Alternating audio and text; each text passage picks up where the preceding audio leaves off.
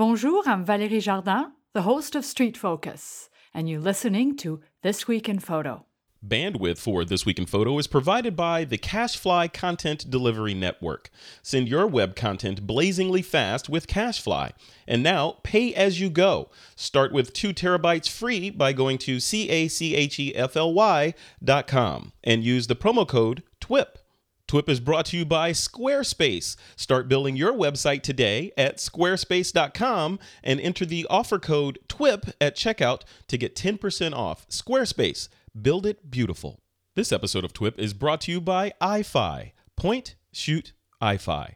Try it for free at twip.pro/iFi. That's twip.pro/iFi. TWIP is brought to you by FreshBooks, the simple cloud accounting solution that's helping thousands of new entrepreneurs and small business owners save time billing and get paid faster. Sign up for free at freshbooks.com and join over 5 million users running their businesses with ease. This is TWIP, episode 437, Canon, Waiting to Exhale? Once again, Canon is in the news, but unfortunately, this time it's not for some groundbreaking mirrorless camera that deftly accepts the full range of Canon glass. No! This time, the company is making news for disappointing revenues and profits in Q3. We once again crack open the conversation regarding what they and the other DSLR camera makers might be thinking or planning to turn things around. We hypothesize about what the actual problem might be. Is it the onslaught of high-quality cameras in our cell phones, or could it be the relentless pace of innovation set by the likes of Sony, Panasonic, Olympus, Fuji, and others? Our second story is about YouTube. The company recently announced a new subscription model that allows you to pay a monthly $10 fee for an ad-free viewing experience, as well as access to Google Music, background video playing, downloadable videos, and more. But is it worth it? And what does this mean for the YouTuber community? And lastly, we have a discussion around the trend of animated photography and how it seems to be gaining momentum, with the latest release from the VSCO people called, wait for it, DSCO. DSCO is an app that makes easy work of creating animated GIFs or MP4s up to 2.5 seconds long. Is animation the new black, or is it just a passing fad? To discuss these stories this week, I'm joined by 2 new additions to the TWIP co-hosting family, photographer and model Christine Alward, along with commercial fashion photographer Tim Engle. It's Monday, November 2nd, 2015, and this is TWIP. And welcome back to another episode of This Week in Photo. I am your host, Frederick Van Johnson. Really interesting show for you today. We've got 2 newbies on the show that I have to haze and raise and rake over the coals like new recruits. We've got Ms. Christine Alward and Mr. Tim Engle. Hey guys, welcome to the show. Hi, thank you. Hello, it's nice to actually be on. Yeah, you guys have been listening to the show once or twice before, right? So you know how the show goes. So it's not like I can lie to you and fool you, right? Yeah, a long time I've been listening. Excellent. Well, now you're on the show. We'll reveal some other things, some other projects that we're working on down the line. But before we do that, Christine, tell us a little bit about you. You know, what you're a photographer, you're also a model, you're also a production coordinator, you've got all kinds of alsos behind your name. I wear a few hats. Yes, you do. So I am a photographer. I'm a portrait photographer. Mostly do family, senior, kids, newborn. I do model, which I don't know really how that happened, but I've been modeling for a few years. It's because of Tim. Listen to her, Tim. I don't know how that happened. I just became attractive accidentally, and then I fell in front of a camera, and it just happened. Okay, you joke, but that's kind of how it happened. I had no aspirations for modeling, but I met Tim, started modeling. I met him through a meetup group. I went as a photographer, not as a model.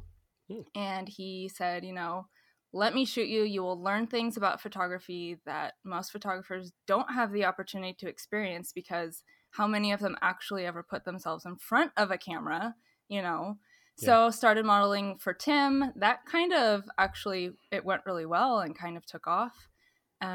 which And led your to portfolio me. is stunning. I mean, I got to credit to both of you guys, but your portfolio is, in the top 1%, I'd say, of Oh, portfolios, I'll right? take that. Thank you. Yeah, it's pretty fantastic. We'll put a link to it in the notes for this episode. But yeah, it's really good stuff. I'm going to talk to the guy that was on the other side of the camera with those in a second and get his perspective Yeah. of working with you. But Christine, you're also a photographer in your own right. Like you said, you're a portrait photographer. Mm-hmm. But what's the percentage of time you say you spend behind the camera versus in front of the camera versus being working with Tim and building shoots and stuff? It's gotten to a point where it's 50-50. When I first met Tim and first started working with him, it was weighted way more towards modeling and producing his shoots. My goal is to build my business and my portrait business, so it's gotten to a point where it's half and half. And I wish I had time to do all of them all the time, because I love all the aspects of what I get to do. Right. But I'm good with half and half, and as Tim gets bored with me and finds less uses for me, then I have other things to do, and I can take more pictures. From what I've seen, I don't see that happening anytime soon. So, all right, Tim. So, what about you? On your side of the camera, you saw this person that you could, do your Jedi mind trick on and bring her on as a muse as well as an assistant. How did that even go down? How did you do that? Well, what she said, I mean, it started with a meetup group, and she said, "Can you help me?" And I said, "Get in front of the camera, because those things that you can learn being in front that we can't learn, some of us, I mean, I'm not going to be in front of a camera modeling, so I can't get that aspect." So, and it worked. I mean, the great thing was that her portfolio was so outstanding that clients that came to us with projects said, "Well, can we use that model?" I'm like, "It just so happens that model works for me." Yes. Yeah. Yeah. So it worked out beautifully. And her work has progressed so well. I mean, she has done in a short span what I have not seen many photographers do in her own personal work. Yeah. And what she's making, it's just, she's doing really well with that. I love talking about Christine while she's in the Hangout in third person. It's cool. She's very nice. She's smile. A really nice person, All right, Tim, but just so that's the Christine connection. So what about you yourself? So Tim Engle Photography, right? What's your URL again for the? Englephoto.com, and the Engle photo is ENGLEPHOTO, of course. Okay, and you're up here in Northern California doing your thing up in Sacramento, right? Yep. So what's the main thrust of what you do day to day? So it's commercial and fashion. It ranges from corporate work, which is like this time of year, a lot of corporate work, to fashion, to catalog, to Z cards, to lookbooks for different manufacturers and designers and that type of stuff. And I also spend some time teaching and mentoring and doing workshops. Yeah. And you're that guy, we were talking the other day, you're the guy that's inundated by requests from models to shoot them, right? Yeah, so, I get a lot of requests. Most of us, the normal, carbon-based photographers have to go beg and find models to shoot. They're throwing themselves at Tim. Yeah, troll model mayhem, and we know how that is. So I'm fortunate. I get a fairly large amount of requests on a regular basis. Very cool. Very cool. Well, yeah, both of you, we'll put links to both of your sites in the show notes for this episode, but welcome, an official welcome to the TWIP family, to both of you guys. Thanks for coming on today. I'm so excited to finally be. I listen to this all the time when I'm at the gym and when I'm doing stuff, so it's kind of crazy to be on it. Well, hey, you can listen to yourself next time you're at the gym. How about Weird. You're like, did I actually say that on the podcast? That's right.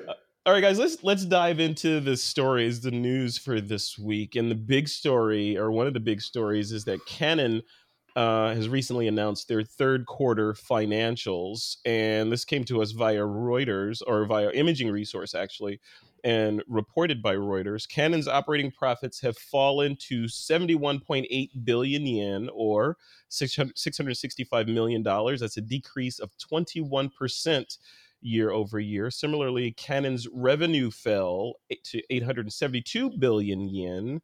That's $7.25 billion. That's a decrease of 4.5 year over year. Now, Canon has cited the decrease in demand for digital cameras, specifically DSLR, and the money that they invested in new businesses as the reason for these lower numbers. So, in other words, they're saying people aren't buying DSLRs, and we spend a lot of money over here, but they're saying, to try to put a positive spin on it, they're saying that due to the weaker yen, the company expects full year profits of 370 billion yen, or $3 billion. It's an increase of 9.7 year over year. And that's and you got to take this last sentence with a grain of salt. That's 5 billion yen more than previous estimates. I hate when they say, it's more than, it's like me saying, you know what, I'm expecting to make $5 next year, and then I go on to make $20,000. So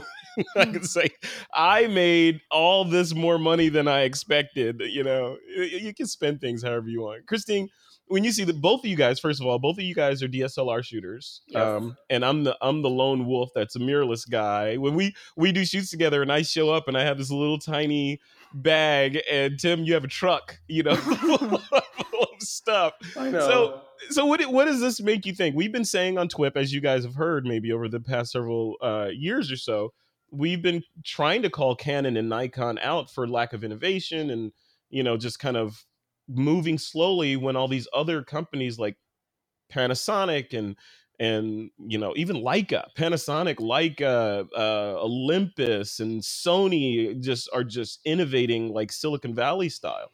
What does this make you guys think as professional shooters that are shooting DSLR when you see these numbers? Christine? So, I mean, I'm a Canon shooter. Tim's a Nikon shooter. Both still DSLR. But, I mean, at first, it's like, that's my brand. And I was just like, no, I'm sad. I'm sad because they're not amazing. Yeah. And then I thought, ooh, maybe Christmas sales and I can get new stuff because I got to make up for it. You're a bottom feeder. I'm a bottom feeder. But I mean, as far as innovation, I know that they're lacking. I'm not a gearhead like the two of you. I'm really slow to go to the new thing. You show up with your one bag and I look at you and I'm so jealous because I'm like, I love that stuff. I feel like all this gear is more women friendly. I'm like, I'm little, like carrying all my stuff around is getting hard for me. Yeah. So, there's that, but the fact that they're not selling DSLRs, I kind of think for business, I'm like, well, that means there's less moms with their Canon Rebels that look at me and they go, well, I have the same kind of camera you do, so I can do my own photo shoot. I don't need to hire you. Yeah, I'm like, that's good, exactly stop right. buying them. Use your iPhone. Like that, Canon you hit it right can on make the head. You hit it right on the head because I can't imagine being inside of Canon and their their strategy meetings and they're thinking, okay, what do we do for 2016 and 2017 and all this? And these guys have to be getting hammered, right? Because you look at Apple and their relentless onslaught, Apple and Android and Google, your relentless onslaught of these phones that have decimated the point and shoot market and are, kind of eyeing the professional market with some of the quality of 4K and these little things. I mean, it's crazy and it's mind shifting, especially you add in the shift to digital or to online, how most people are sharing their images online anyway. So they're like, yeah, that's a great camera that shoots 9 bazillion megapixels, but you know what? I only need 1024 by 768 for online. So there's that, Well, and then the other piece of it is the mirrorless. So you get hit by these camera phones, and then you get hit by the mirrorless guys. What's Canon supposed to do? What do you think? Well, I was like, oh, business development, that sounds exciting. Like, what am I going to get out of that? And I go look at it, and it's like night video surveillance and stuff for semiconductors. And it's like, they're not even innovating for a professional photographer. They're, and I guess I knew that because I've seen the articles about these crazy, like uber high ISO images that have been coming out of Canon, and I go look at them and I think, wow, that's amazing.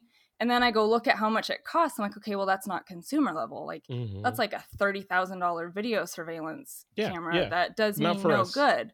Yeah. So, you know, the fact that their business development isn't even in the market of professional photography is kind of worrisome to me, because what are they making that I can use?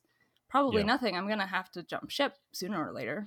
To me, Tim, I want to have you chime in on this, because to me, I look at this and, you know, I'm not bashing. I really want these guys. These are like I just published an interview today with Nikki, the woman, what's her last name? Zongroni. There's Zongrone. She's the president at Kodak Alaris of the Consumer Imaging Group. I just posted it to TWIP Talks this morning. And part of that conversation was their lack of innovation, which led to bankruptcy in the reorg, and now this new company, which is Kodak Alaris, you know. And back when Kodak was in its heyday, like I said in that interview, they were one kid on the playground that had all the toys, you know. And now there's a crowd of kids there, some big kids, some small kids, some, you know, there's everybody on the playground now fighting for the same toys, but now they're coming back into that market, but they're coming back in swinging. I look at this and I'm like, is Canon and Nikon, etc., are they repeating what Kodak did, you know, way back then? Tim, what do you think? It worries me because I put all of my eggs in a Nikon basket. Yeah. And if they're not going to continue to innovate, then like Christine said, I have to look to jump ship at some point probably. And I'm the same way. As I get older, I have less and less desire to carry a large bag. Your back has less and less desire to carry. Absolutely. And I think that, and Tim works out. Mm-hmm. And so I think that, you know, even with like the technology that they're putting in, you know, with apps and the ability for me to add features and take features away and do things that I want, you know, I feel like my Nikon is just like this thing that does one thing. And I mean, just the other day I was trying to get one shot. It was like kind of a nice sunset, and I couldn't get my camera out quick enough to get the settings I wanted. So I pulled my iPhone out and got that shot, you know. And it's like you know, it's not a nimble device. You have a 6S, so you could have just, you know, shot 4K of that whole thing, right? If you wanted to. Yeah, my Nikon's not even 4K. Mm-hmm. Yeah. It's scary, but you know, you think of it. See, Tim, you paint a really accurate picture, because you're like, okay, and we're in the same. You and I are in the same demographic. Christine, you're you know, you're not in our demographic or age range, but you know, we're in the same demographic of, you know, I don't want to be carrying this stuff around. I've carried all this stuff around for decades. And now technology, thankfully, is getting to a point now where I don't have to carry all that around, and I can still do stuff that I couldn't do way back when with this other stuff. So I feel like we have seen as consumers the writing on the wall for years. We've been talking about it on TWIP for years that this stuff is coming down. But I think a lot of folks are like you, Christine, where they're like, you know, it kind of works. It works great for me, and I don't change that much anyway. Light is still the same, you know, so I can still do my style. I'm all good. But those folks, I think, are gonna be like Tim and I. So Tim and I are on the edge of, you know what, I'm a geek. I like the tech, and I want to change. Plus, I'm getting older. I don't want to carry all this stuff around. And then right behind us are people that are like, you know what, this other stuff is actually kind of cool. I want to do this other stuff with it. What, in my mind, I look at Canon and I'm like, okay, you guys almost have a battle plan written for you by these other competitors on how to execute. Build a camera, look at what they did and see what's popular, and build that and make it work with Canon lenses. You're done. You know, that's it. I totally don't get what's taking so long. I mean, I don't get it. I haven't switched. I mean, doing the kid stuff, I'm like on the ground chasing little kids, and I haven't switched because nothing works as fast for me yet. Yeah, the focusing. I mean, nothing can keep up with a 2-year-old. Yeah. So I haven't switched from my Canons, but at the same time, I look at them and I'm just like, what are you doing? Come out with something. I don't care about video surveillance or semiconductors or L series printers. I'm like, no, just give me a nice little small form camera that's fast. I know you guys can do it. Well, what's Tim, taking so long? Does this mean maybe we're looking at this the wrong way? We're looking at these guys and saying, "Hey, innovate and do something like these other competitors are doing."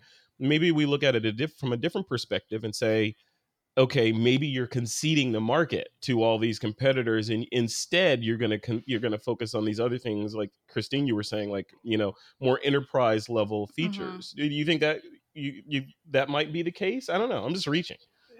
Hard to say. I mean, I think that they're just not the nimble machines that the other guys are right now. Yeah. I go to a camera store locally and I watch people, shopping for cameras, and they have, a big Nikon sitting on the counter, or they have a small Fuji. Mm-hmm. And, and the Fuji is $500 less, and the Nikon's that much bigger. And what are they going to choose? They're going to go with the smaller, a little bit cheaper, which in image quality, they're all so amazingly good anymore. I mean, we're just, Is it different flavors of awesome now? It's yeah. like you can't really make a bad choice these days. It's more of the system that and the switching costs. It's the system i.e. operating system, that most clicks with the way your brain fires, and the investment that you have in peripherals like lenses and all these other things that stop you from switching. Like Christine, I know if I'm assuming if you could wave a magic wand and convert the stuff you have now into some other system, would you, or would you stay where you are?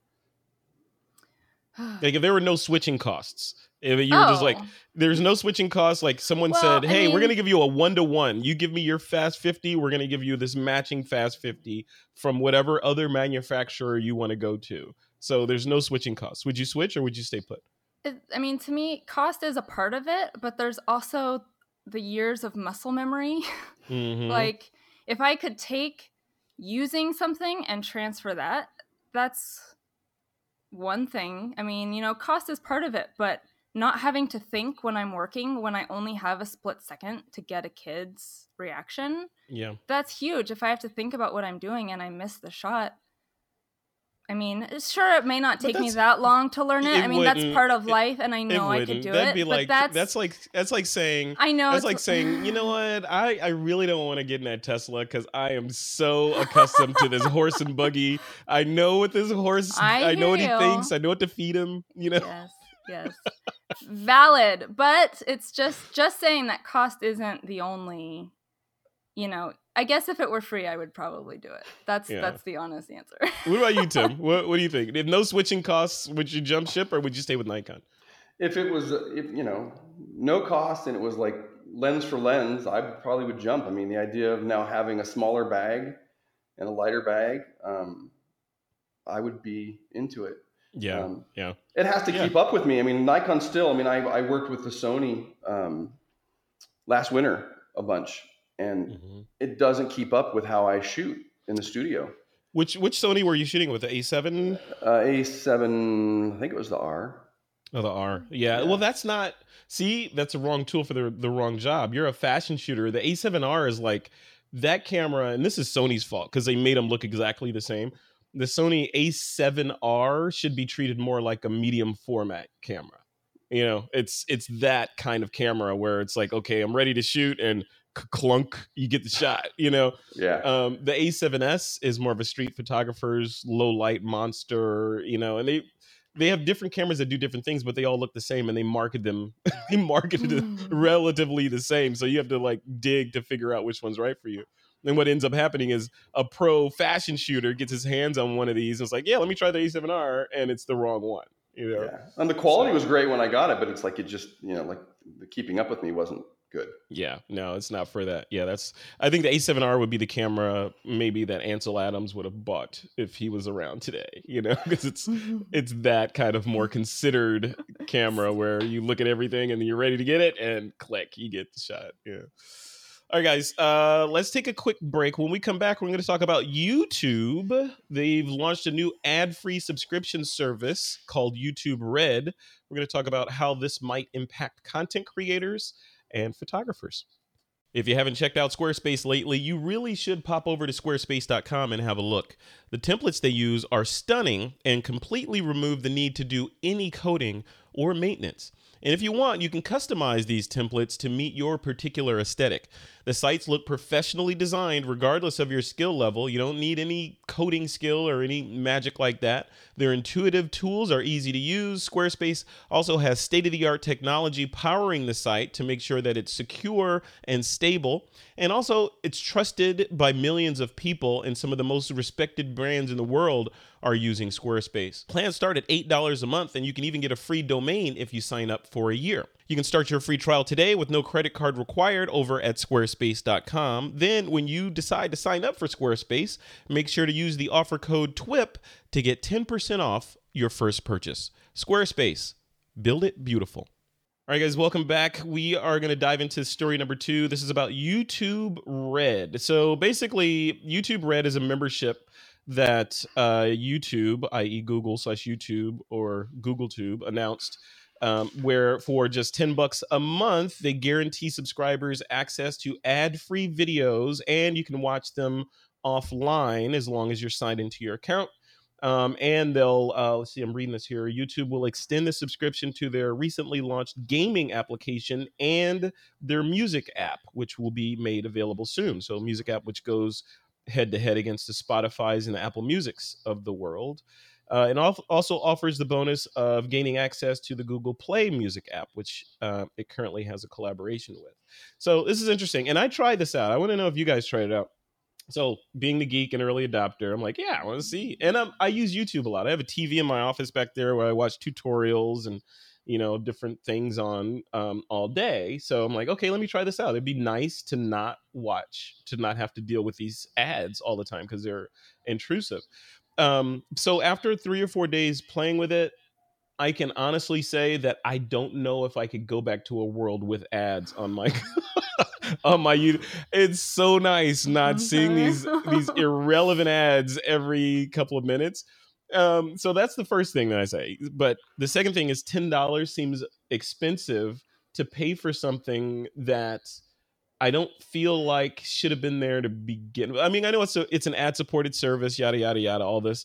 But you remember YouTube started out, there were no ads. Right. And then ads showed up and we got used to them.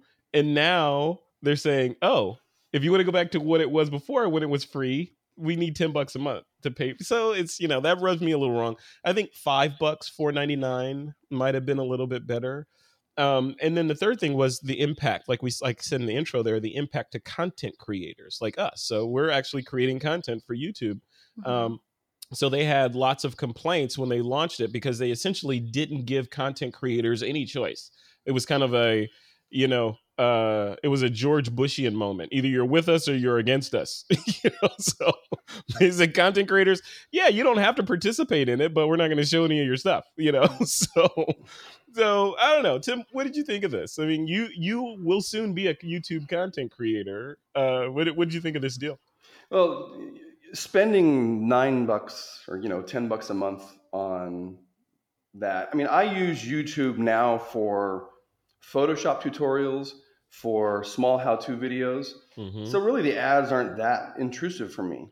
And I feel like personally, it's like if I'm going to spend $9 a month, then I'll probably spend it to an educational network that like Linda Creative Live or something like that, right? Yeah, I'd much rather spend, if I was going to spend money to something like that. But if you're only using YouTube for that, yeah, that makes sense. But I tend to use YouTube for like everything. Like, so I need to learn how to do so-and-so with my YouTube channel. I'll find it in 10 seconds on YouTube. Then it goes to long form videos from political people, and then photographer tutorials from Serge Ramili, and it just goes on and on and on. There's TWIP, there's all kinds of stuff in there where I feel like I watch more YouTube, I think, and I'm sure I'm a fringe compared to like teenagers and those guys. I watch more YouTube than I do anything else. That's the content I generally consume. And then when it's not YouTube, it's either going to be Netflix or Hulu or something like that. So for me, I'm looking at it, and then especially when they add in the music side of it. So I could see if I didn't have if I didn't have Spotify, if I didn't have Apple Music, and I needed an all-in-one solution for $10 a month, I'd get that. So I would get essentially Spotify, which is the same amount. I would get the tutorials that you talk about, Tim. So kind of a pseudo Linda. I'd get all the other content. They've got all kinds of, ridiculous amount of content on there. So I feel like it is kind of worth it, but it's just that it was free. Then it was free with no ads. Then it was free with ads, and now it's kind of free Right. and not. I don't know. Christine, what do you think?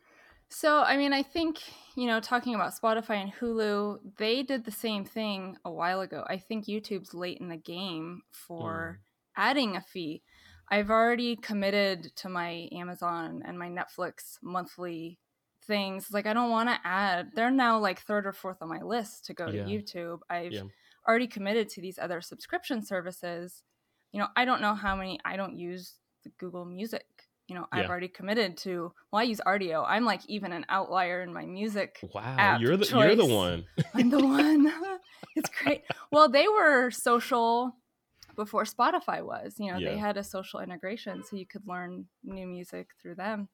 But one thing when I read this, I was like, okay, this is I don't know, this is boring. So I went and read the blog post, and the cool thing is they say they wanted to do it to invest in the creativity of their top content creators. So they're actually using some of this to give their top content creators the ability to make their own shows, which is actually really cool. That is really cool. Yeah. I read YouTube originals. Yeah, right? I read some descriptions. I don't personally find them all that interesting. But the fact that they want to, it is just user created content. So the fact that they want to kind of give back to the creative community that helped build them and create such a strong followership, I think that's really awesome.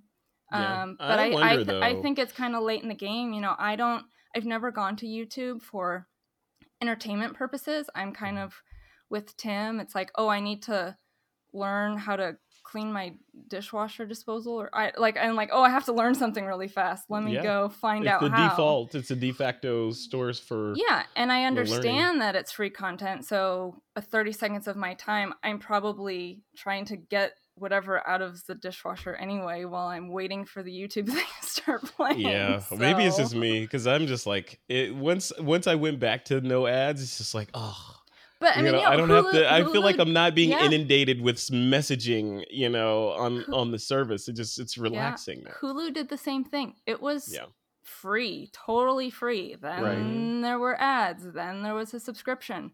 But this was years ago. I feel like YouTube's kind of too late.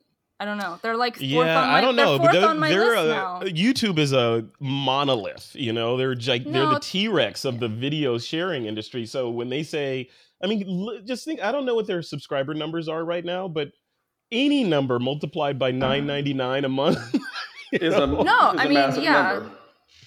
Yeah, it's crazy. So, I mean, and if you're not one of those top content creators that they're doing this for, and you're someone just starting, and now you've got these people who have paid the subscription going to your channel, and you're getting paid based on that. Like, I don't know how it's going to work if people are paying a subscription, but content creators are banking on views.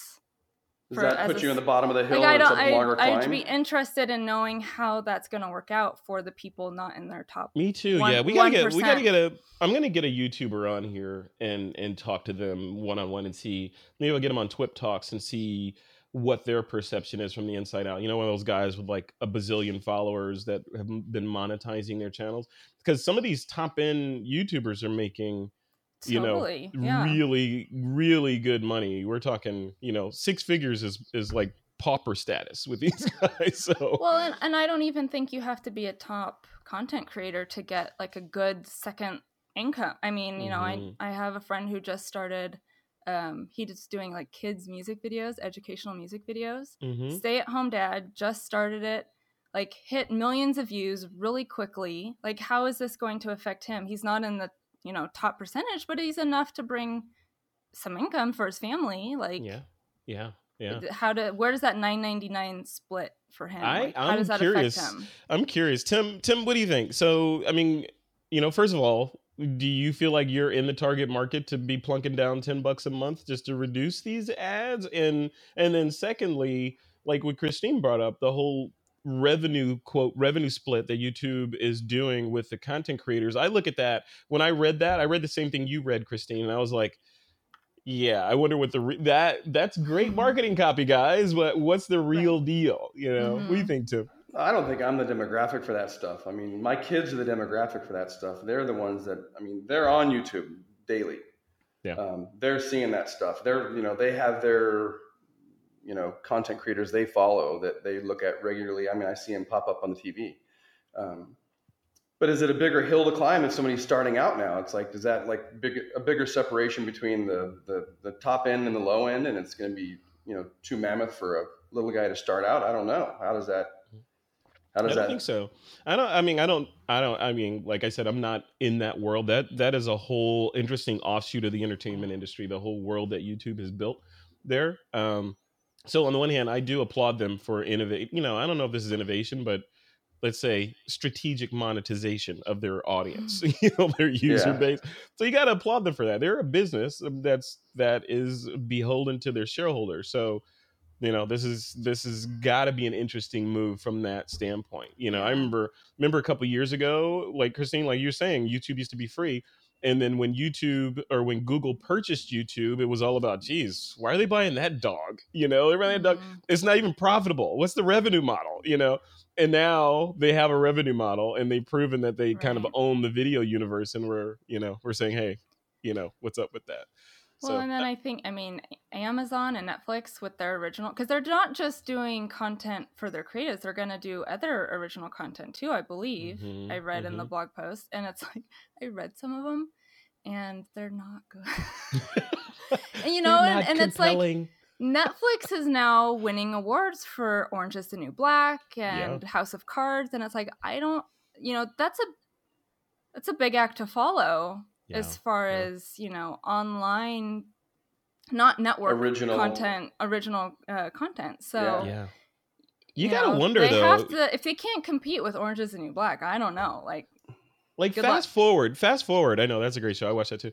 But fast forward into the future, as we grew up, there were a handful of movie studios down in the Hollywood area that, they were the gatekeepers for making all these blockbusters, and they control what we see in the theaters, and in many cases what's on TV out of New York and all this stuff. But now, I see things like YouTube and Netflix and Hulu Originals and HBO. All these guys are doing their own thing now. And I'm wondering, like, even the YouTube, does this mean, like, say in 2015, or not 2015, but say 2020 or so, we're going to go to the theater and say, hey, this year's big blockbuster hit of the year from YouTube Studios.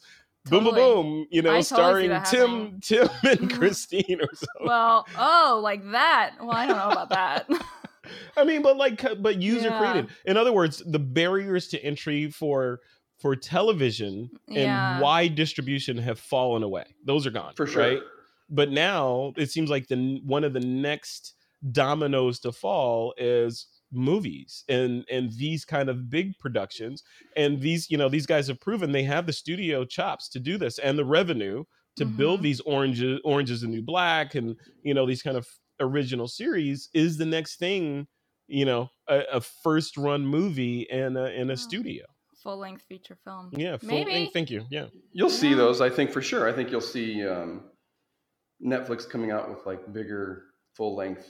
They've done a couple already, but like Christine said, they were like, it wasn't like nothing. I want to see something out of YouTube or Netflix or somebody that's like, Star Wars, or, something happen. Ridiculous, Transformers, or, maybe something better than that. But, something big, You think so? I think, TV is like leading the way. There's more viewership on some of these online content creators than I think network. Network cable is freaked out about it, right? Like they're upping their game. I don't see how it won't translate to movies. It's got to. Yeah. The big three, TV, CBS, NBC, those guys. I haven't looked at any of those channels. I'm on AMC with Walking Dead and those things now. And it's like I haven't gone to regular TV per se in like months. Yeah, exactly. And now with Apple TV coming out, it just started shipping last week. So Apple is capitalizing on the fact that everyone knows how to use their iPhone these days. And they're putting the iPhone on your television with the whole ecosystem. So now I can theoretically at some point be able to say, you know what, you know what? I want to go get that AMC app because it's a couple clicks away, and I got the AMC app, and I'm signed in, and I'm Yeah. subscribing to their content there. So taking the cable company out of the mix, except for giving me bandwidth, Yeah. which Yeah. might hopefully will be the future. I don't know, Yeah. but it's the democratization of all this. I mean, it started in a lot of ways. It started with Napster, right, and MP3s becoming free, and they opened Pandora's box, and you go from the Napster generation to today and see where the media distribution world has come. It's just, and that's just a couple of, a decade or so. It's It's just, not that Yeah. long. Yeah. yeah, it is At crazy. most, yeah. Yeah, I'm excited. This is really cool. My Apple TV, by the way, is on its way. It should be here tomorrow. Yeah, I'm excited to get that thing. This episode of TWIP is sponsored by iFi. iFi has a brand new vision for helping you manage your photography. Here's how they look at photography workflows, old versus new. The old way: point, shoot, download, organize, backup, die of boredom, then rinse and repeat. The new way: point, shoot, and iFi. iFi pulls all of your original resolution photos from your digital camera and smartphone and puts them into a single, intelligently organized library. This library is then immediately viewable from all of your devices, and iFi backs up everything to the cloud as well as your desktop automatically. The best thing is you can try it for free today, twip.pro/iFi. That's twip.pro/iFi. And we'd like to thank iFi for their support of This Week in Photo. All right, guys, let's move on to story number 3. And this is about an app called VSCO. I think you pronounce it VSCO. This story comes to us from The Verge, VSCO. So they've released a new application called DSCO, DSCO. DSCO, which is it's a new app. It's a gift creation app, and it's available today. And I'm not going to spend too much time on this. And I wanted to talk about this and have people go check it out. I haven't even checked it out yet. I'll do it after the show. But I wanted to have you guys comment on it from the standpoint of this. It seems to be like we're moving in this direction of lots of motion in our still photos, which you both know I love. That's kind of that thing gets me excited these days about photography is, cinemagraphs and motion, and Apple now with their, the animations that you can do on the phone, the camera, the shots that you do on your phone. Tim, what do you think about this? I mean, like from your standpoint, commercial fashion shooter, is animated the idea of the animated photo? Is this a fad, or is this the shape of things to come? I think it's one more part of it. I think it's just one more way we're going to try and tell the story that we want to. I think now, like, Facebook allows videos and GIFs, even as profile pictures, correct? Yeah. So, I mean, what I was thinking the other day when I saw the show notes was, well, if I put a GIF on my profile picture, is that going to get more notice for me as a photographer? So if I have a moving image and you're scrolling through things and that pops up, is that more, people are more likely to click over there and take a look at that stuff than if it's just a still image? So that, from a marketing standpoint, that was interesting to me. And then even with Instagram, it's like, if I can make something that's interesting, that moves, that catches attention, then marketing wise, that's not a bad thing. I agree, but then a part of me disagrees, because I think with great power comes great responsibility. And you remember when animated GIFs first showed up? Tim, you're old enough to remember this. When they first showed up and people were putting these stupid flashing banners and arrows and all this crap everywhere that just destroyed. It looked like Vegas. Are you every time you went to a webpage. Was that be MySpace? MySpace? Yeah, you remember that? Yeah. Don't get me started on that. So, like, tastefully done. I think this is a technology and a technique that, you're right, it's another tool in our toolbox for telling the story and doing something cool with. However, as we know, the race that we belong to, humans, tend to abuse good things. Yes, true. You tend to abuse good things, and they, there's all kinds of nastiness that can come out from doing this stuff. Christine, what do you think? Do you think the animated GIF, the cinemagraph, is the shape of things to come, or is it Pandora's box? I would like to see it be what comes. I haven't aside from you, of course, seen any that I think are worthy of being the next thing. You're They just saying all that. You could say mine weren't worthy. It's okay. No, because I was in yours. So you were in one, yes. Oh, for those that don't know, we'll embed the cinematograph that I did of Christine in the blog post for this episode, so you can see it. Yes. And a cinematograph is different than a GIF, right? Like a GIF is a little piece of video that's just on a loop, whereas a cinematograph, you're holding a piece of the image. True, but they're both. You could still do a cinematograph. Oh yeah, you're right. A cinematograph technically is a still image with a little bit of motion somewhere in there that surprises you. An animated GIF is typically like, somebody doing a layup over and over again on a loop. But the technology is similar, so you could do a cinematograph where you could do an animated GIF where only part of the image moves. And it is then technically a cinematograph. So. Right. So, I mean, I think now that it will be in the hands of the masses, sometimes you get more amazing things that way. To me, when I hear GIF, I just always think of like cheap. Epic fails, like crashes, or like it's always a joke, right? Like even now on Facebook where you can search their like GIF thing and you start typing in something and it's always jokey. It's never college serious. Humor. Yeah. Like I would love to see people take it in a more artistic, creative way. And I think the people that use VSCO tend to have more of that aesthetic. So I think if we put this in their hands, maybe we'll get something more beautiful than a guy going down a snowy hill on a sled and crashing 100 times over. I know. And it's funny because after we got this, I got the email from VSCO saying, hey, we just launched DSCO. And they do confirm that it's pronounced disco in their email. And they have a disco ball GIF. And the hashtag, if you're going to make them and post them, the hashtag is join the disco. Oh, just so you know. That is very cool. I may join the disco this evening. How about that? So yeah, I mean, I do. I hope it takes GIFs.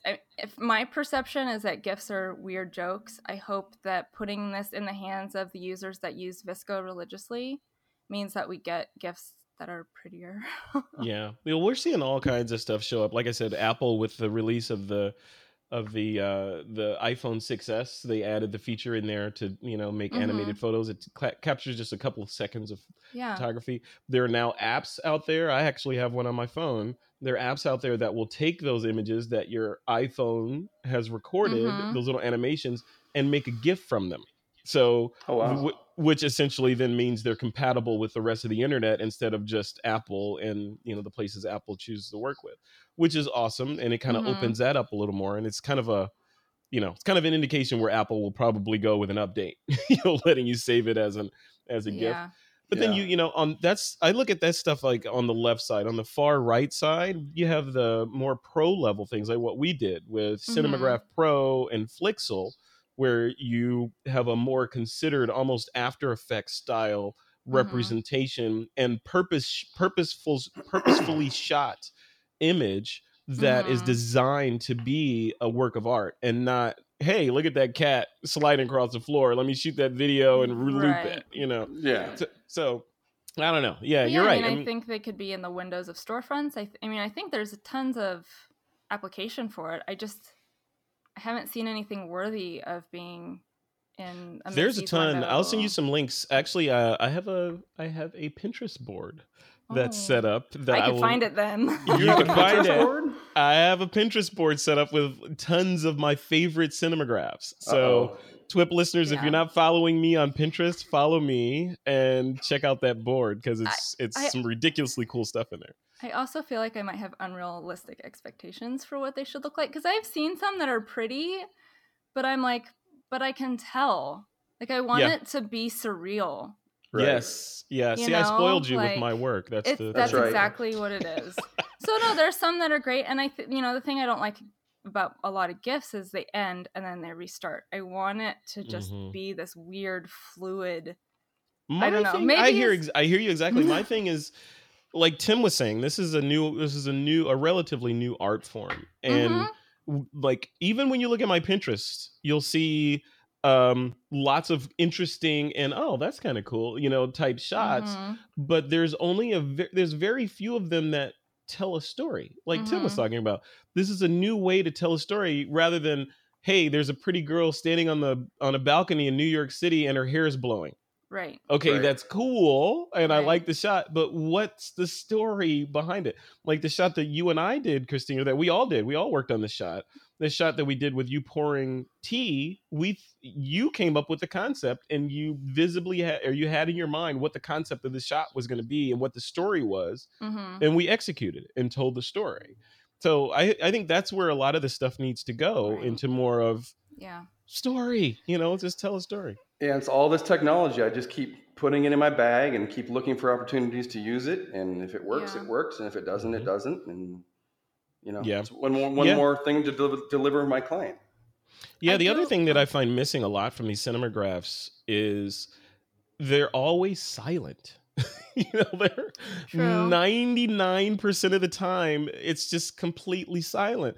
And I'm like, you have audio. You could add layers of audio to this thing to give it that extra dimension of reality and suspend disbelief using the whole thing. Why make this, make it a talkie instead of a silent film? I don't know. Is it just me, or do they look? What do you guys think? Do these cinemagraphs work better silent or what? It depends on the image. I think that, the pouring image you did, I think was perfect for what you had. Yeah. If you have an image of a woman, her hair is blowing in the wind, a wind noise would be great. Right? Yeah. Like in the example of, say, a New York scene, beautiful woman standing on a balcony, looking out over Times Square or something. Her hair is blowing. What I'd want to hear is, like you said, a little bit of wind blowing, maybe some chatter of people off camera, and some sounds of New York City in the background. How, horns honking and, people shouting and the murmur of crowds.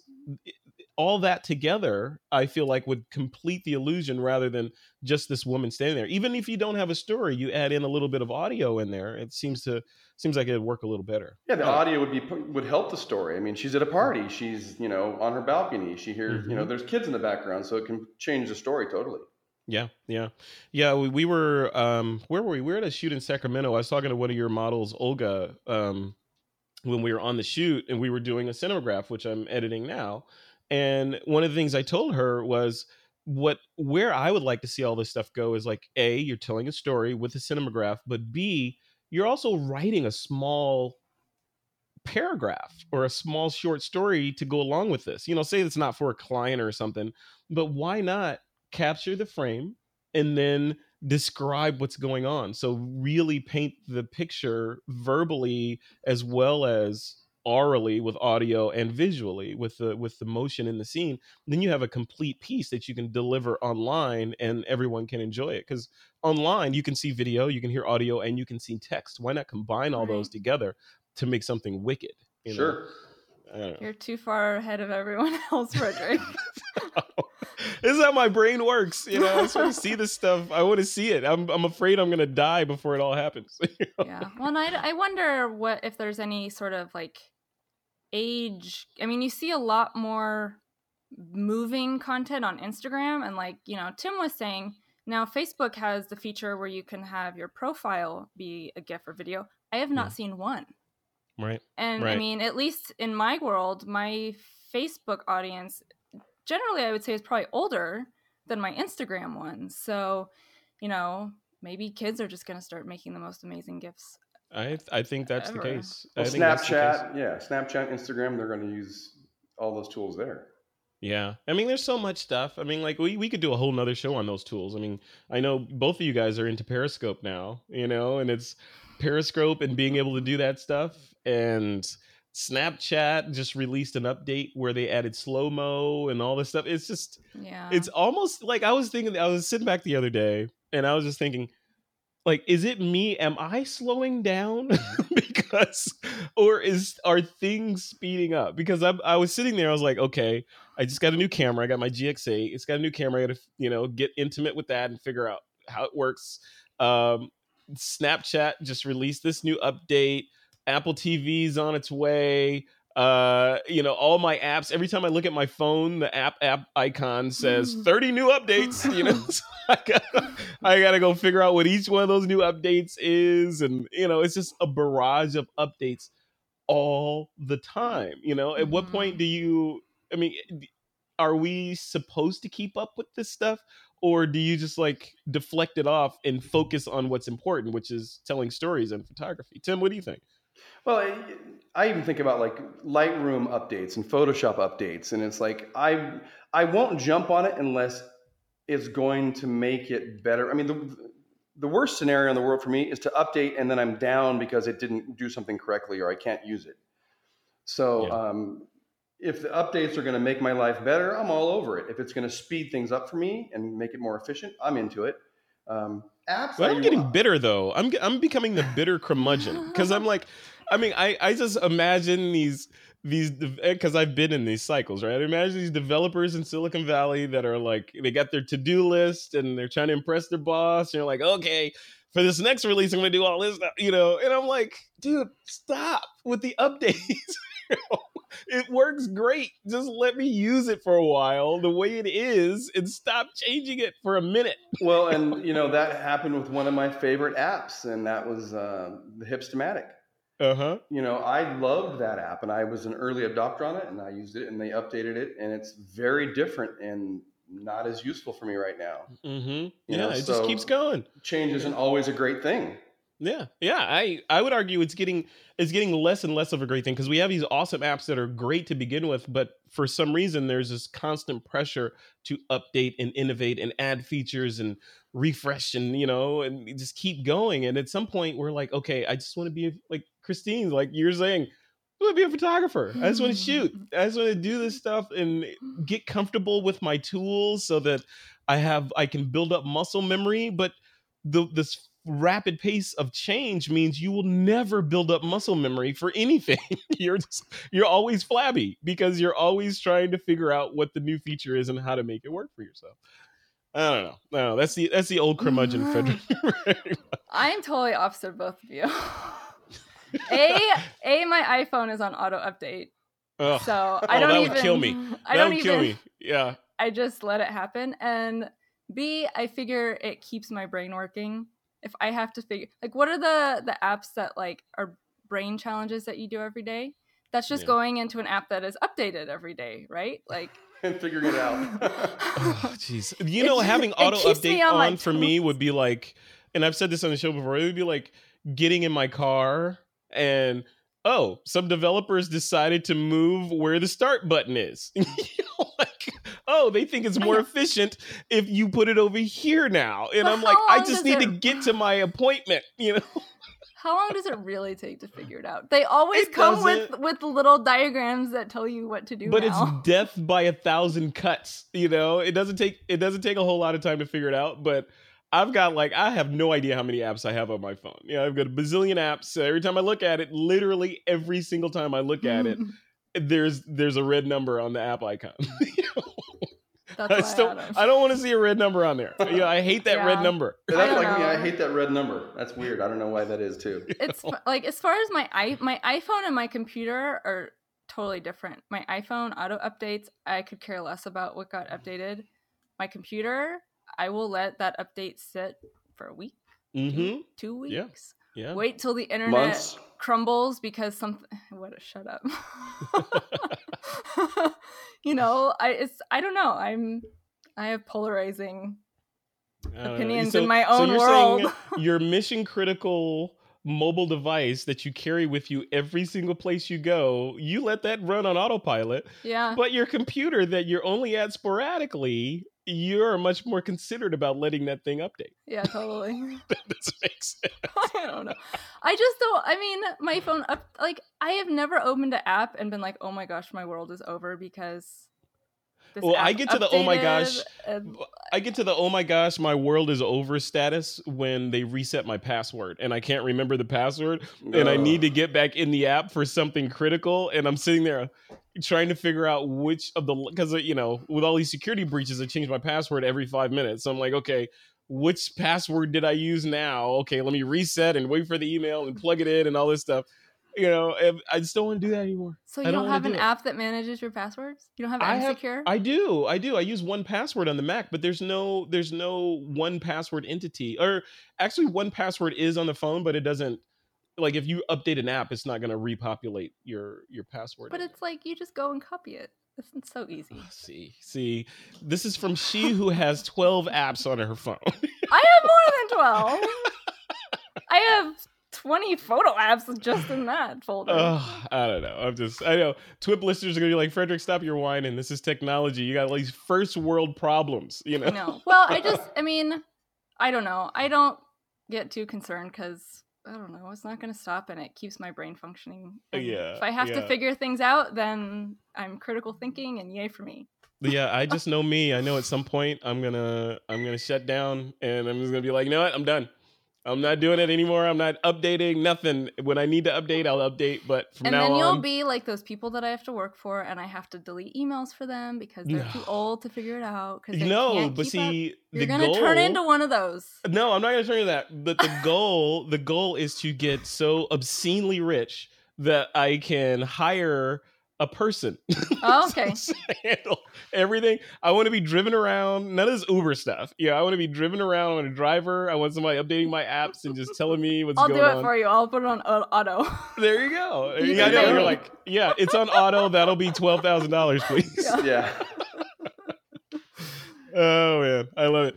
All right, guys, let's take another quick break. When we come back, we're going to talk about a new trend in landscape photography that is a little controversial. This episode of This Week in Photo is brought to you by FreshBooks, the easy-to-use invoicing solution that's helping freelancers and small business owners get organized and save time invoicing. You can try FreshBooks for free. Just head over to freshbooks.com/TWIP and enter TWIP in the How Did You Hear About Us section when you sign up. And as I've said on This Week in Photo before, we use FreshBooks as the back end to basically run most of the stuff behind the scenes on this business, to keep the lights on and to keep everybody happy. Because as we all know, as creative professionals, we're not necessarily focused on capturing our income, expenses, and tracking billable time and all that.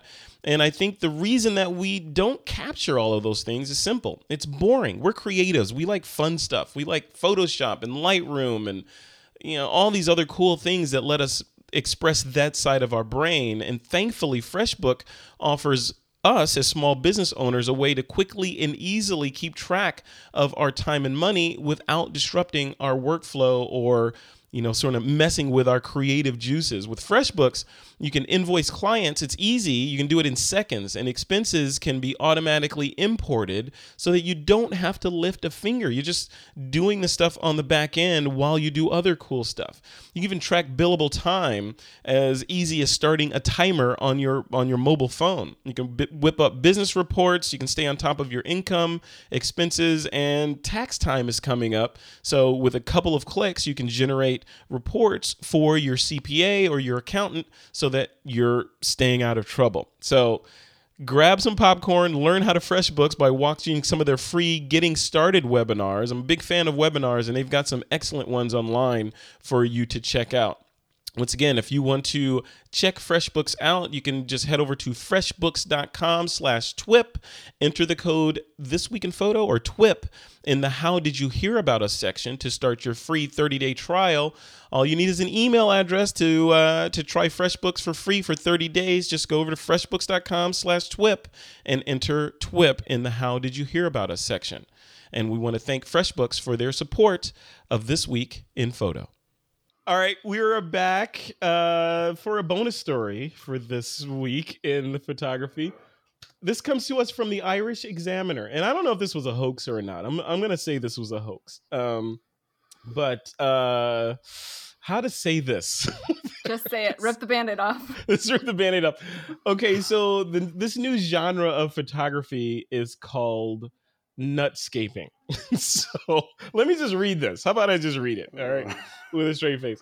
Over the years, there have been a variety of strange photography memes and trends. We recently covered a story about a Russian teen who died while trying to take a rooftoping selfie, which we did. This is Bruce Clark writing this for us. Thank you, Bruce.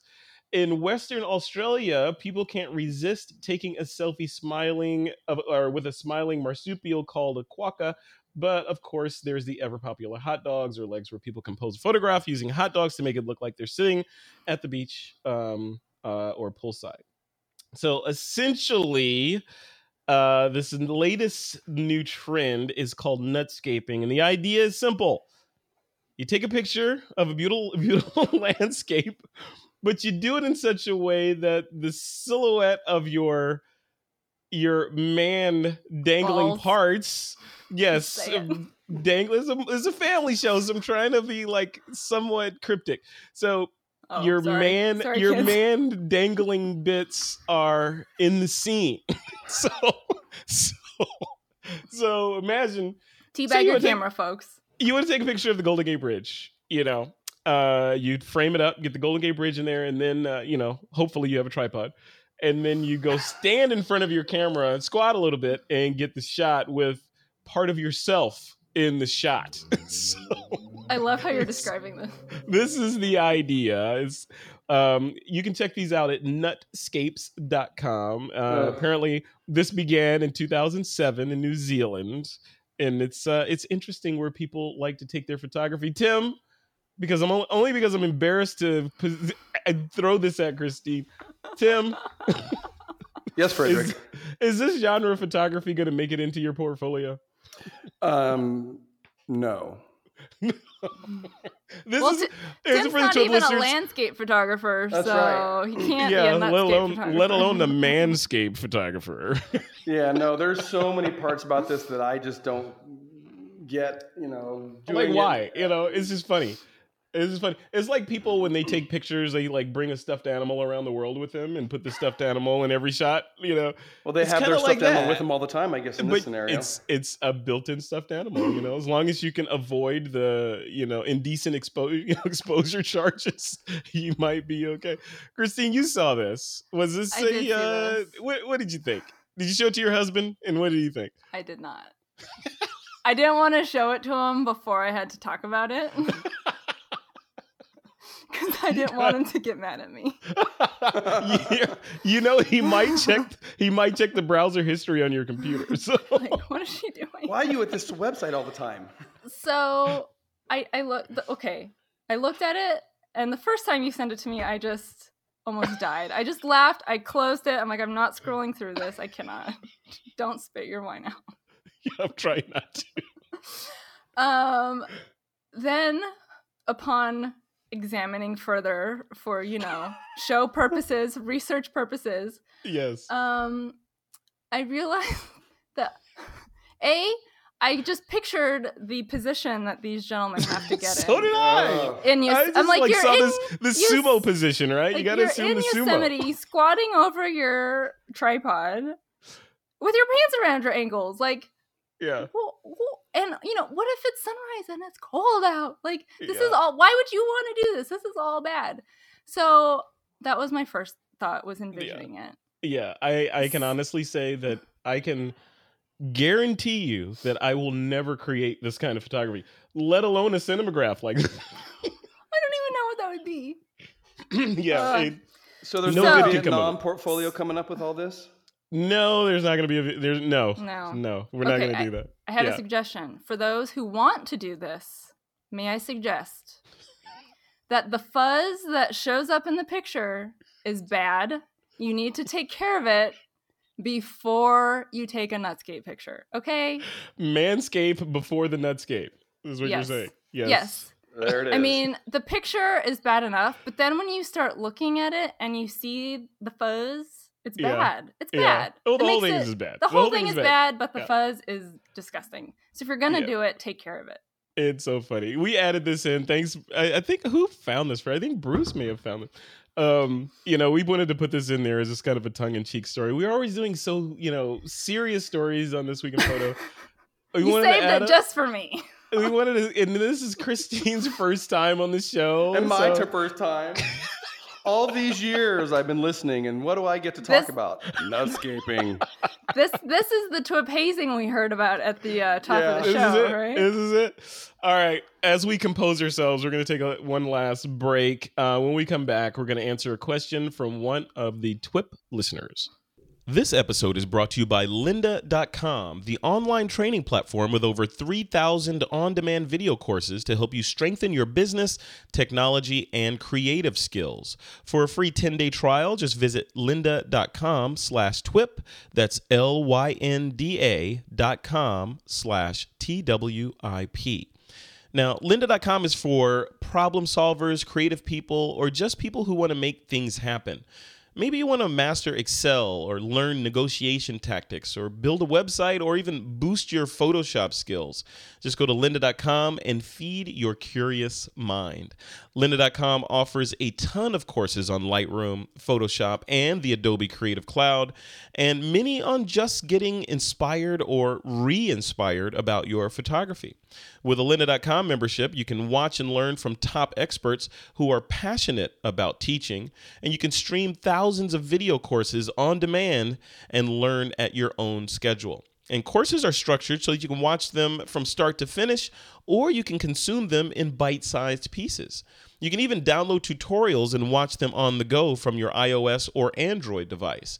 Your lynda.com membership will give you unlimited access to training on hundreds of topics, all for one flat rate. So whether you're looking to become an industry expert, you're passionate about a hobby, or just want to learn something new, visit lynda.com/TWIP and sign up for your free 10-day trial.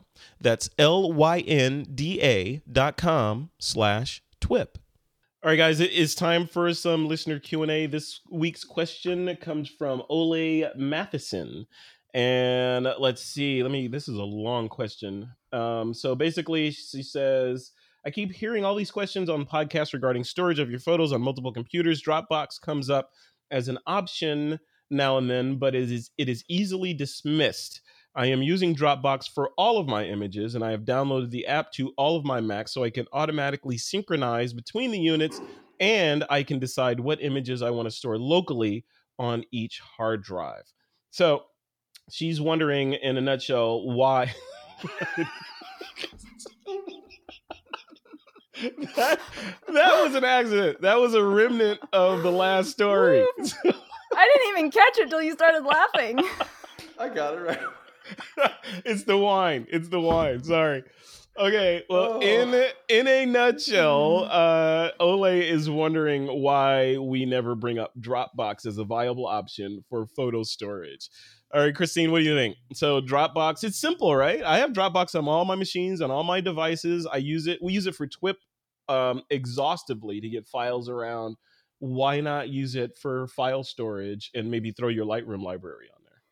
I'm sorry, Ole. Like, I am the worst person for this question. I have a computer. I'm not having to sync over multiple devices. I don't think Celerina's solution, I think, to syncing was have one computer. One computer. It's easy. Yeah. What are you complaining about? I don't know if I could afford the Dropbox package necessary to upload my Lightroom library. I used to use it years ago for proofing with clients, and I've since decided to spend money on other ways to proof that are much prettier. So first, that's not something I have to deal with.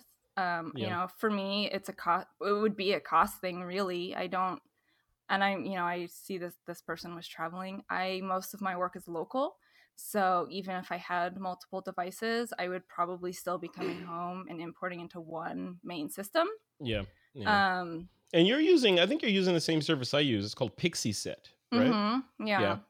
I love PixieSet. They're great. Simple. It's awesome. Yeah. It's great. Yeah. It's I love them. It's pretty. It's simple. I can sell stuff from there. Mm-hmm. And, links with professional print labs. So I have no good answers. I don't know why we don't talk about it. Tim, what do you think? Dropbox as a viable alternative for photo storage. Could that work for you? We're at 1 terabyte, for $99 to start with? Mm-hmm. And so like Christine said, there's no way, even one shoot, I mean, with a D810 file, I mean, on a full shoot, that's a ton of data. Yeah. And the time that it would take to get that stuff up and then down. It wouldn't be up there by the time you went on the next shoot. No. So, Mhm. but I mean, I do have some working files that I keep on Dropbox. And I do keep a portfolio synced up, so no matter what device I have, it automatically is on my iPad and I can go grab it. I can have it on my iPhone. I can have it on my laptop. So I do use it for that kind of stuff. But I imagine traveling would be a good alternative if I shot some images that I liked and I wanted to put those over. It may be great for that, but it just for a full commercial shoot, it just wouldn't hold Yeah. up. I agree with both of you. I wish I was in a world where I could have one computer, but as it is right now, I have two. So I have the computer I'm on now, which is an iMac, and the workstation. I do the video editing and all that stuff here. And then I have a small 13-inch MacBook Pro, which is my travel, and that goes with me. And I have different versions of my stuff on either one. But as far as Dropbox goes, I think it's a case of using the right tool for the right job. Right. So Dropbox is phenomenal. I mean, Apple has been chasing them for years to get the syncing thing right. And Dropbox just has been working flawlessly for years. You put a file there, it goes where it's supposed to go and people can share it. And, it just works.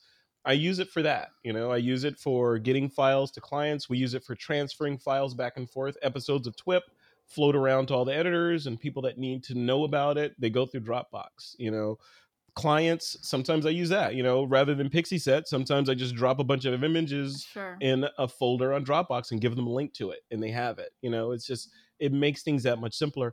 I don't think Dropbox is designed to be that, like Tim was saying, multiple terabyte solution, especially Lightroom. Like I was baiting you with that Lightroom comment, Christine, because you put your Lightroom library on Dropbox. Adobe doesn't necessarily sanction you having a healthy database file if it lives in the cloud, right? That that wants to be local, right? At least how it stands today as we record this.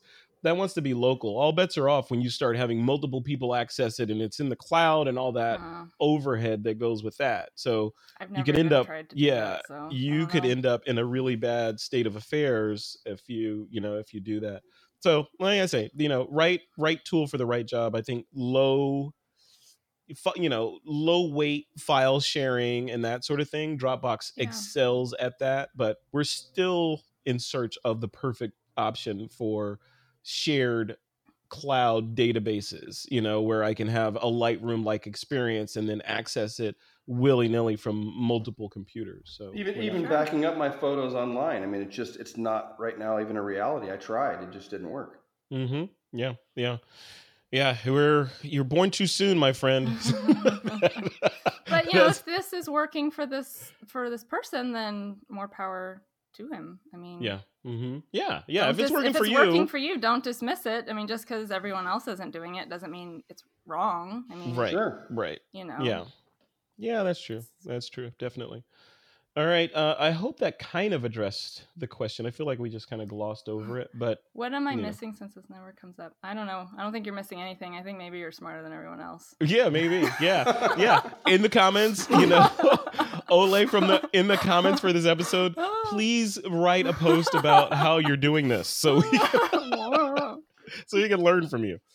All right, guys, TWIP listeners, if you have a question you'd like us to tackle on the show, just visit us at thisweekinphoto.com and click on the submit a question link and send us a question or leave us a voice message. All right, we're going to move real quick into the picks of the week. This is a segment where you guys, our guests, can recommend something to the TWIP audience as long as it is photography related.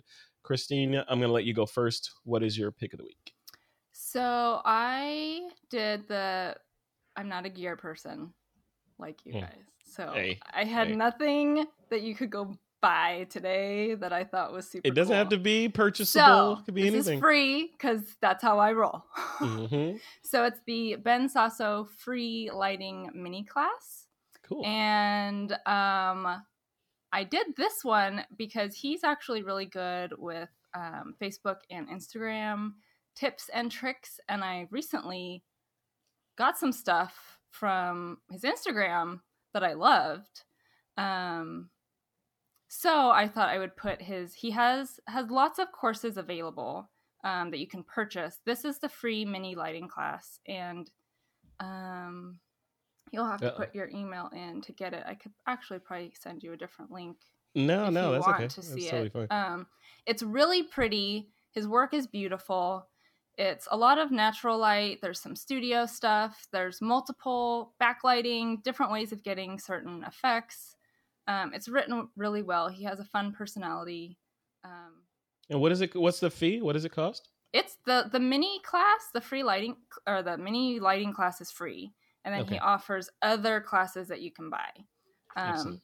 And then lots of tips and tricks on his Facebook and Instagram that are free that I have been finding useful lately. So thought I would put his mini class out there.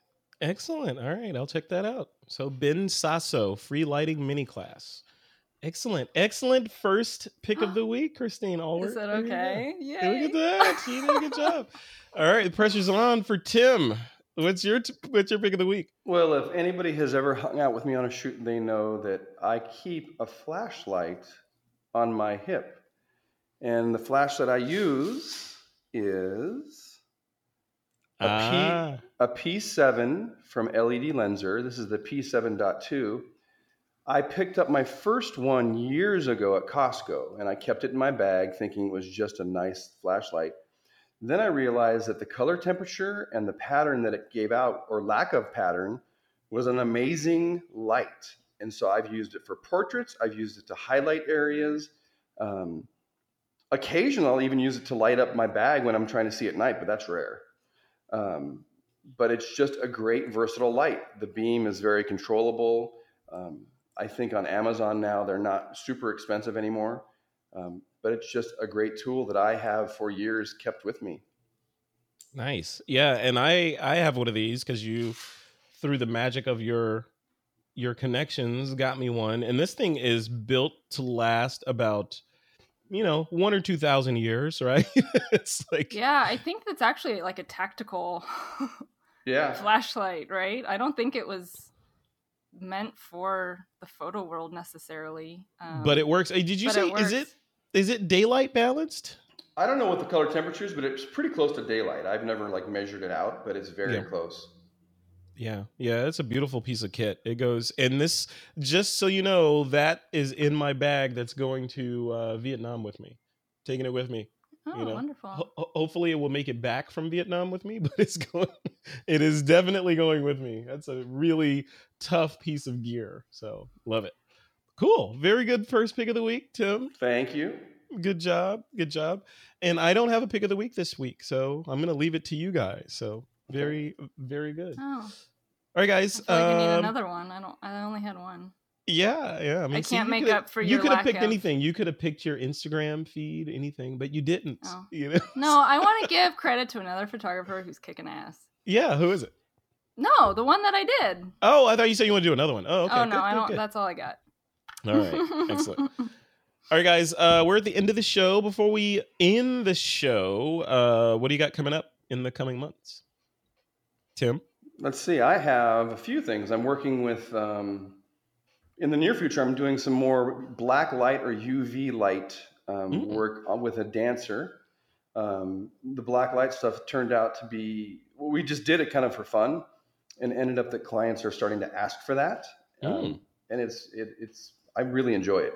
I'm working with Help Portrait coming up, which is a great program that does portraits for lower income and just families in general that don't get the opportunity to get family portraits done very often.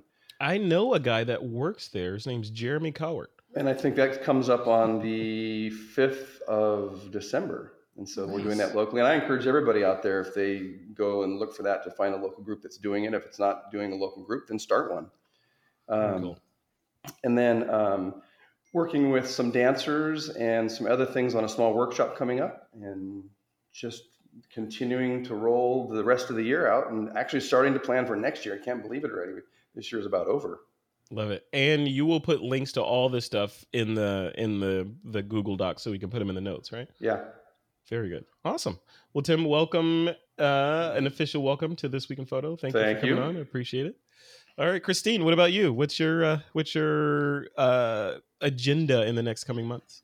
Well, I mean, for me, doing the family portrait stuff, I'll be wrapping up everyone needing holiday portrait sessions and getting my first studio in January. So I'm getting congratulations. ready to move into a studio. I'm very excited about that. It's like all I can think about. I'm doing some stuff with you. I don't know if we're talking about that, but that's I'm going to talk about it in a second. Yeah, that's what I have coming up in the coming months. So I'm going to talk about that in a second. I have to work for you coming up. That's what's new. Yeah, that's right. Yes, I'm Mr. Burns. So that's great. And make sure whatever you have coming up that you'd like us to link to, like a link to your studio and all that, put it in the notes so we can make sure people can check that out. Just a little foreshadowing. You know, the TWIP listeners know that the TWIP network is growing like mad. There's a bunch of shows that we'll be adding in the next several months.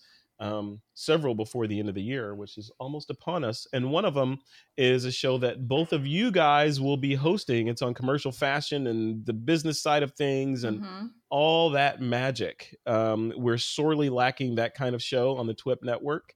And you heard it here first. Christine Alward and Tim Engle, the 1-2 punch hosts of the one of the newest shows on the TWIP network sitting here. So you know, it's going to be good. So congratulations on your first, debut on This Week in Photo, and also, having a show on This Week in Photo. So yeah, super excited. It's kind of surreal. It's pretty crazy. No, it's a ride, man. It's going to be good. Podcasting is coming into its own, it looks like. So, and you guys are, the idea of doing a fashion show or a fashion type genre show on the TWIP network is kind of a big deal right now. So I'm excited to do it. Plus, both of you guys are amazingly talented. It's going to be good. Thank you. And Tim, you can't go wrong with a co-host like Christine. Oh, my God. It's easy. I just like the rest of my stuff, she just manages it and takes care of it. And I show up and I just push the button and she takes care of all the details. Yeah, there you go. Christine's like, that's pretty much how it goes. Pretty much. All right, guys. We are at the end of another episode of This Week in Photo. I want to thank our sponsors, FreshBook, Audible, and iFi, for their support of the show. And if you want to check out these guys, we'll put links to their websites, Instagrams, Google+, all that stuff in the notes for this show. And once again, also be sure to visit us at thisweekinphoto.com to see this show and all of the shows that are on the This Week in Photo network. And with that, it is time to take that lens cap off.